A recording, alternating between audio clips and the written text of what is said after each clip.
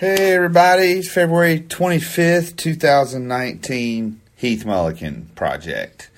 As if you listened yesterday, you know the family and I went to a WWE wrestling show last night. It is called what is called a house show, meaning that it is not filmed for television. They film television on Monday and Tuesday nights, and so this is a show that they're a lot better than the TV shows because you don't have commercial breaks.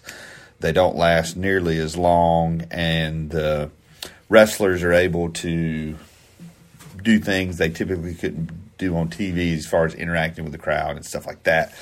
So we had we had a lot of fun. It was a good show. It's amazing to see up close, just how amazing these athletes are, how good they are at what they do, the charisma they have, their athletic gifts. So it's just pretty amazing to see. We got home really late, and then I was up at 6 o'clock walking with my buddy Nick Gambrell. And I was thinking today, what I would share with you is people are always asking, how can you pray for us? So that's what I want to share with you today. How can you pray for our family? So I mentioned just went walking. Pray for my health. Pray for...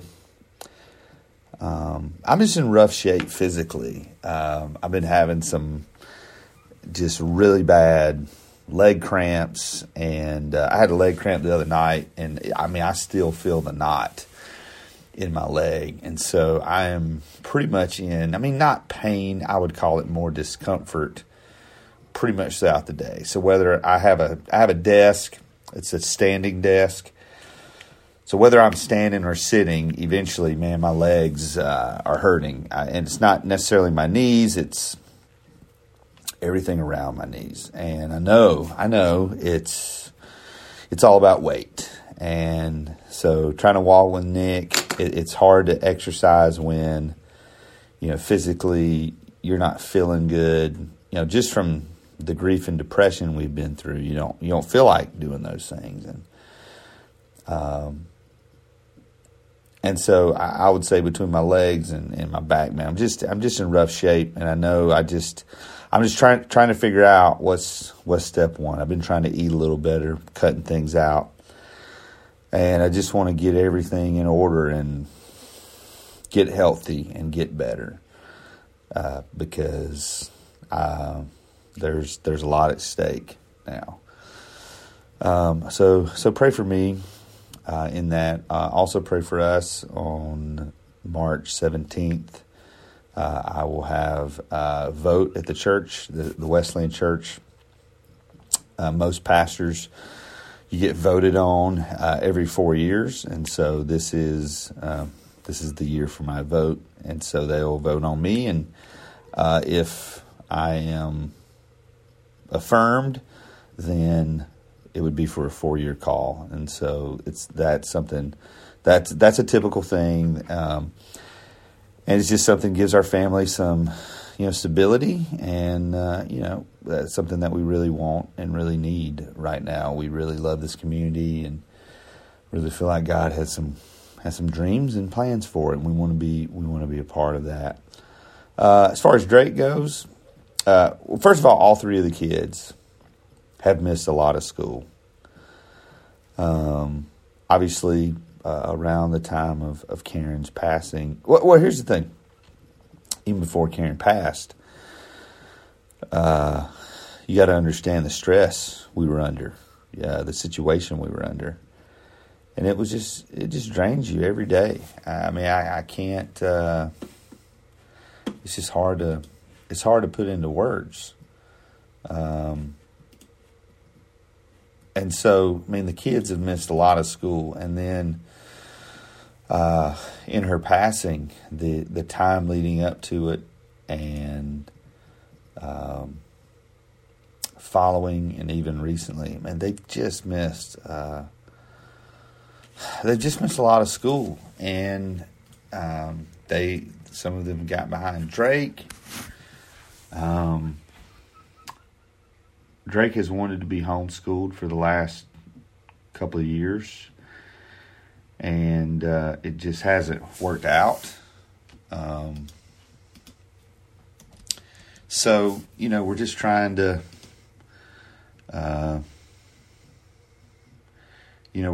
figure some things out, and find the best, find the best place for him.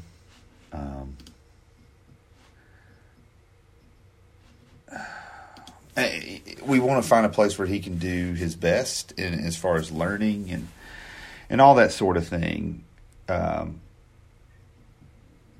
But sometimes he gets very bored with school.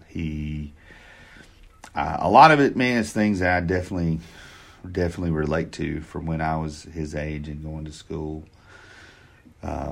He has dealt with some a little bit of bullying. There have been a couple of kids who have said just some really unkind things to him.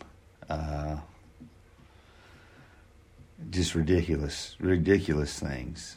And, and it's working with him through that of how do you deal with that, and how do you deal with that, as a Christian, how do you, when somebody says something so hurtful, how do you react in the best way? What's the best way to handle that? And so we're working through that. So it's a lot of that. Then you got the girls. Karis is playing soccer. The girls are just trying to keep up, and trying to get excuses for all their absences and things like that. And it's high school. Oh my goodness! And there's drama sometimes, and there's relationships, and there's so many things they're trying to juggle. And I'm just trying my best to love my kids. I am trying to be a safe place. I want to be a parent and my kids can tell me everything. I know that's what every parent wants to do. But I want to be listening when my kids are talking. And sometimes I miss the boat on that. And that's hard. That's hard. We're all dealing with grief. We're all dealing with sadness. We're all dealing with what that does to you physically. I can't even put it into words, and we're all dealing with it. And we all feel the same way, and it shows. You can tell by looking around our house that we're all just kind of just worn out, and that's kind of where we're at. So we covered your prayers. We appreciate your prayers. Many of you have just been praying for us for years, and we just ask you continue to lift us up. We can't say thank you enough. We can't say how much it means to us, how we're honored. We're honored that people pray for us. We're blown away by the support we have received from people all over the world. And we are making it. We are making it one day at a time. Today, like I said, I got up. I walked early. When I got in from walking, it was about 6:35. You know what I realized? I hadn't made the bed. But the sun was up, and then I made the bed. And I've had a good day today. A very life-giving day. So I hope you have too. It's been a good Monday. And tomorrow we'll get back at it again. So I love all you guys, and we'll see you tomorrow.